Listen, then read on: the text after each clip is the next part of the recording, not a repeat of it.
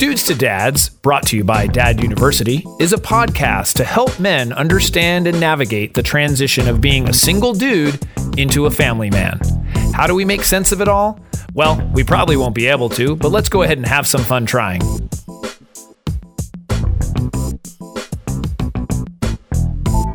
And we are back. We are back. I'm Jason Kreidman. I'm Alan Bush. And this is Dudes to Dads, episode 168. Wow. Yep. We got a doozy for today. Yeah. And of course, you know, as I always say, none of these have anything to do with my life. Right. I don't pick topics that I'm having difficulty with. This is really just one big psychology experiment. It is. And working out. It is therapy for me. Therapy. So this one is called How to Get Your Child to Listen. Yeah. Okay. Raising a Good Listener. Yeah. Basically, we just want our kids to obey us Right. and follow our directions at all times. Sure. And so this is the way to do it. Totally realistic. No, it's funny. I had probably mentioned at some point that I wanted to write a book called 1,000 Times. And that was how many times it takes to tell your children to do something before they actually get it. Yeah. Well, do you think it's an age thing? I'm imagining that. Well, maybe not. I don't know. No. The answer is that it is our fault. Okay. I'm actually taking the blame. All right. There are certain aspects, you know, and here's what's funny, because I was having some issues with this. Yeah. And I'm like, I really got to do an episode about this because I need to research this and learn. And it really is good because it brings back up things that you say, oh, of course, I already know that. Like, of course I should be doing that. Yeah. And so it allows me and the millions of other listeners Sure. to kind of, you know, set a focus and say, okay, you know what? I need to be doing these things a little better. Totally.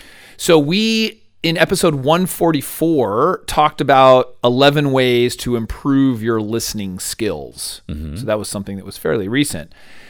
But what about, and that was for the adults. But I want to focus this one on how to get your kids to listen to you. Mm-hmm. It's a big problem.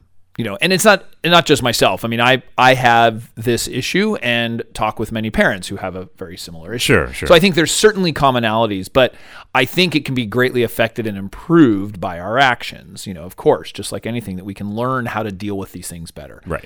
So I don't think the problem is so much the child's fault. It actually is ours, which I hate to admit. Yeah. And usually, you know, when we talk about listening, it means that we want them to do something that they are supposed to do anyways. You know? Yeah, I guess that was my question I had in the back of my mind, is that what do you mean by listening? It's one thing to sit there and go, and then just sit there and listen to you, but another thing to, like you said, take an action or... Yeah, it's something we want them to do, they should have done, we had already told them to do it, you know, and that could be anything from eating, cleaning, but I mean, all that stuff, getting dressed, getting ready in the morning. I mean, there's a ton of examples, and we'll go over them. All right. But we often, you know, resort to repeating ourselves, nagging, ignoring the problem, thinking that that'll help. There's just a lot. So if we're to do the opposite and actually do what might be effective, we're not going to repeat ourselves. Mm-hmm. We're going to take action quickly.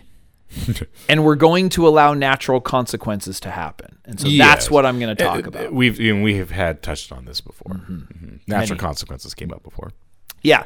So this is starting with most likely toddler age. I mean, they have to be able to understand some things. Sure. You know, the difficulty with someone with a toddler is that they're still figuring out the world. So a lot of things don't make sense. They make sense to us, but they don't make sense to the toddler. So you got to keep that with a grain, you know, that's a little bit of grain of salt with that. And this doesn't happen overnight. I mean, this is something that evolves. And as your children get a little bit older into elementary school age and such, it begins to click. Everyone's, you know. We've talked about, sorry to digress so much, but like toddler, what age group is that?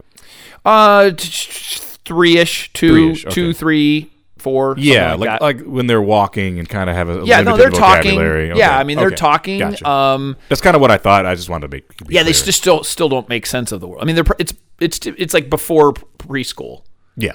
You know, but in preschool they're maybe 5. Yeah, right. That kind of thing, or kindergarten. Totally makes sense. And so, it really is a long, drawn-out process of pain of teaching them. So what are the things that we can do? Because once they get into the teen years, you're hoping that you've trained them fairly well or that you've coached them along so that they can take care of themselves and you're not going to be asking them to do a bunch of things. Now, there is a whole set of new problems with teens. For sure.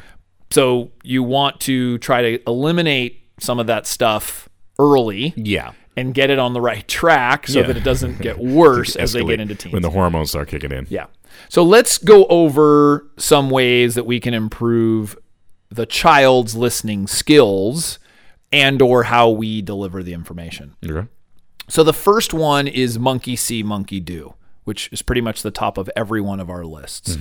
This means you got to check yourself and make sure that you are listening to your kids when they ask something of you. And you got to really be honest about that, is because it will happen where your child will ask you something, you say, yeah, I'll do it later. Or yeah, I'll get to that. Or yeah, sure, no problem. And then you don't follow through. Yeah. And you don't do it.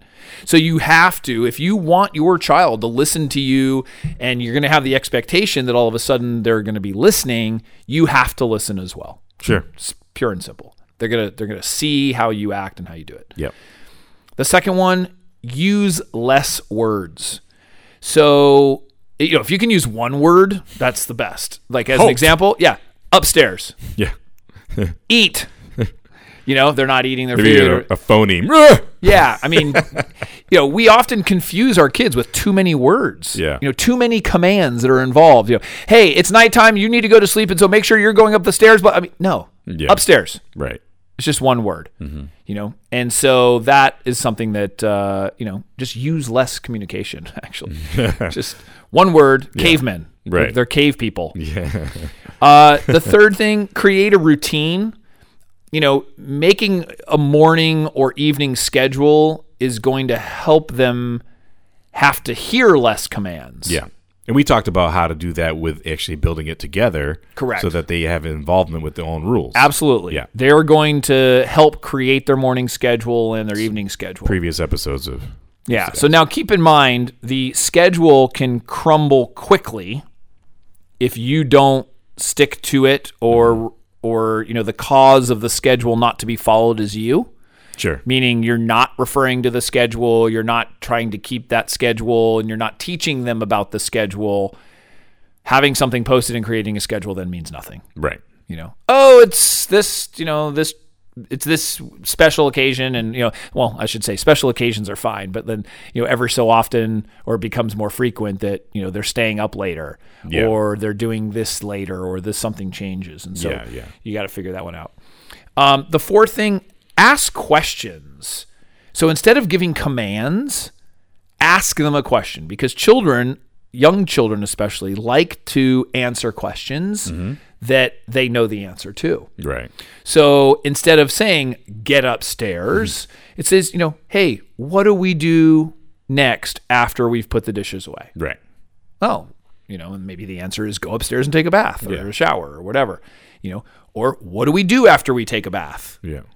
Brush The our answer teeth. would be brush your teeth. Right. And so you allow them to provide the answer and rather than giving them a command.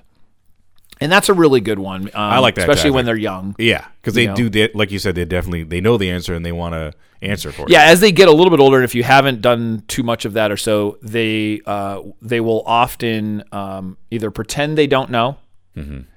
That often happens, or they'll say, "I know." They just don't want to do it. Right. So we get a lot of I knows in our house. So I said, well, if you knew it, why is it not? Well, then being you know done? to do it then. Right. Hey, that's a good one. You're a poet and you don't even know it. Number 5, positive reinforcement. So when they are doing what they're supposed to, and they're listening to something that you're talking about, make a big deal about it. Gosh, you were so helpful getting, into the car on time this morning. I really appreciate that. Something, whatever. Hey, when we were going to sleep last night, you went straight up the stairs, read the book, and there was no argument. That was awesome. The positive reinforcement goes a long way. They really, really like that positive reinforcement rather than having to yell. Sure. Number 6, Be direct. So saying something like, maybe you should clean up your room. That's kind of a wishy-washy thing to say. It's like, maybe you should, or I think it would be a good idea if you put your dishes away. Those are kind of like maybes. Yeah. And ominous if you're like part of the mafia or something. Yeah. Instead, it's please clean your room. Right.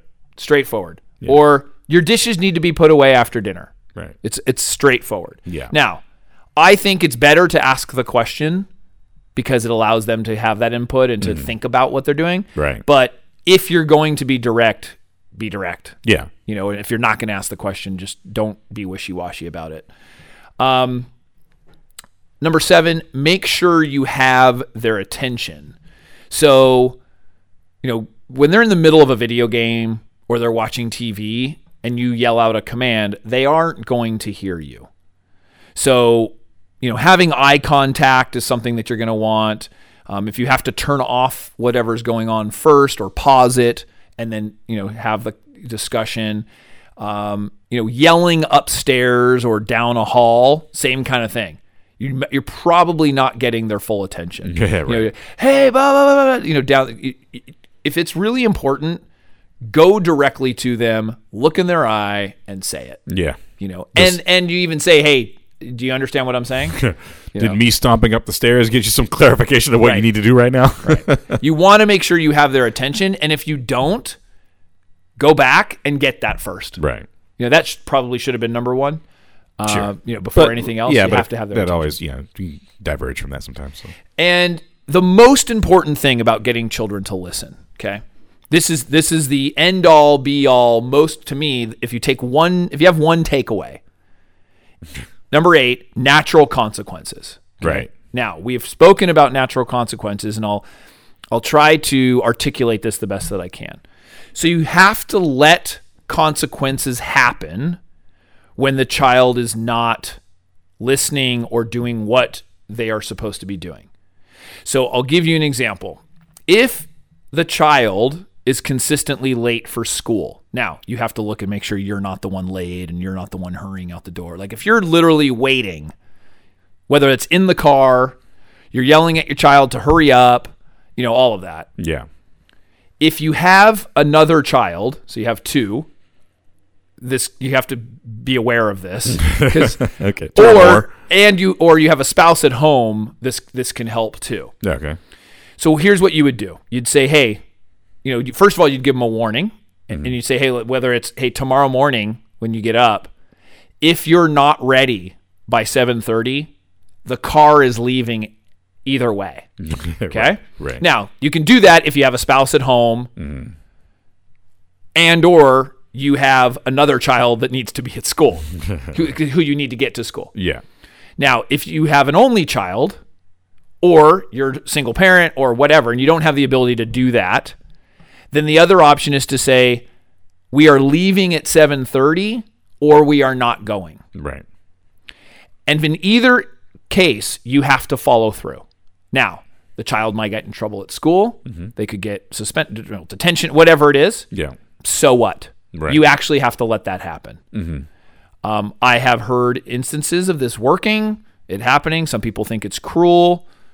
It works.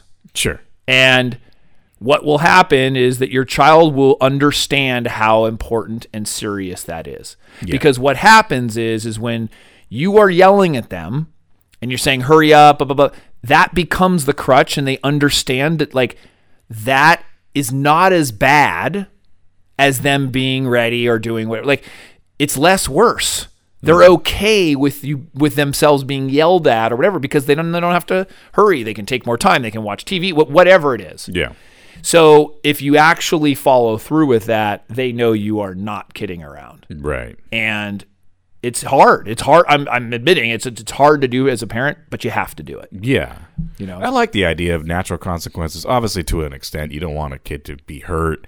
No, you have to keep their safety put them in mind. danger, of course. But I do like you said, the consequences aren't life-threatening or anything. They're actually there to kind of teach them a lesson. The car's leaving and they're not dressed. They wear their pajamas to school. Right, now, so you want to go to school like now that? Here's what will happen. There are kids. certainly who won't care about that. They have that like attention grabbing thing, or they just don't care about, quote, pleasing anybody. They're like, they're going to do what they're going to do. Now, as kids get older, they are more inclined to probably not care, want to miss school. Like all the stuff that you're going to try to use against them is not going to work as well. Right. It's going to work better when they're younger. And so if you're getting to a point when they're older and these kinds of things are having to be done, you might have to look at a couple different things. Right. So I'll give you another example that might work is an alarm clock. Mm-hmm. So many parents will wake up their children in the morning. And that's fine when they're really young. But children ultimately should use an alarm clock and be responsible for getting themselves up in the morning. Mm-hmm. Now, some kids might have difficulty getting up. Mm-hmm. I'm going to guess that the reason they often do it is because they are underslept. Mm-hmm. And, they need to go to bed earlier. Yeah. That's part of it. Mm-hmm. They're not getting enough sleep. Yeah, of course they're tired. So they need to go to sleep earlier. Right. So there's the excuse that's like, well, they just have trouble getting up. Well, they should need to go to bed earlier. Right. Or figure out better ways for them to get up.